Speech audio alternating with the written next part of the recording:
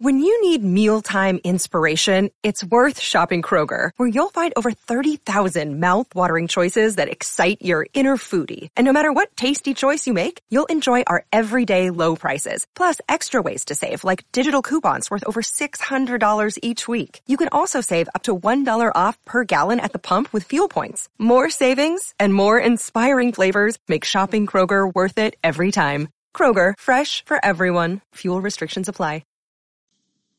Hey guys, welcome to another podcast episode.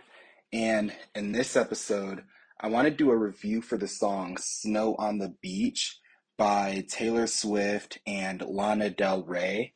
And this song is from Taylor Swift's album Midnights. And this song to me really just seems like it's almost like a symbol for a person who kind of comes into your life and they could just be almost too good to be true. And when she has that part in the beginning of the song, when she talks about how life is emotionally abusive, it's very true because it's almost like certain things we've been through in life tend to shape us in such a way that when something comes around that seems like it actually might work, it's almost like it's too good to be true, just because we're basing our outlook on the current situation. We're kind of basing it, from our prior experiences, where if we've been hurt in the past by a certain person and another person comes along, we tend to assume that they have the same exact intentions as the other person. And so then, and she says, it's like snow on the beach, weird but fucking beautiful. It's like, I just love the imagery of that because throughout the song, when she says that, I can literally just imagine a beach with snow falling and the snow's kind of building up. And I think that's super cool. And it does do a good job of getting her message across because when someone comes into your life that's like that, it is almost like you have two things that shouldn't, add up.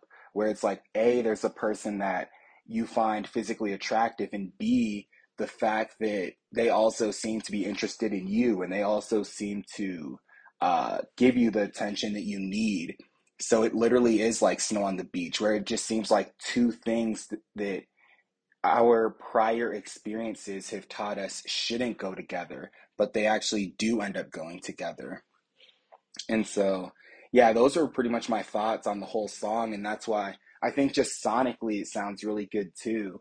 I couldn't tell whether it was giving me like 1989 vibes or maybe, yeah, I'd probably say 1989 vibes. I'm not sure. Um, yeah, of course. I was trying to think of a specific song from 1989, but that was immediately the album that I thought about when I started listening to this song. And so, yeah, you guys, that wraps up my quick summary on this song, my thoughts on it. And I hope you guys are enjoying this album as much as I am. And I'll talk to you guys in the next episode.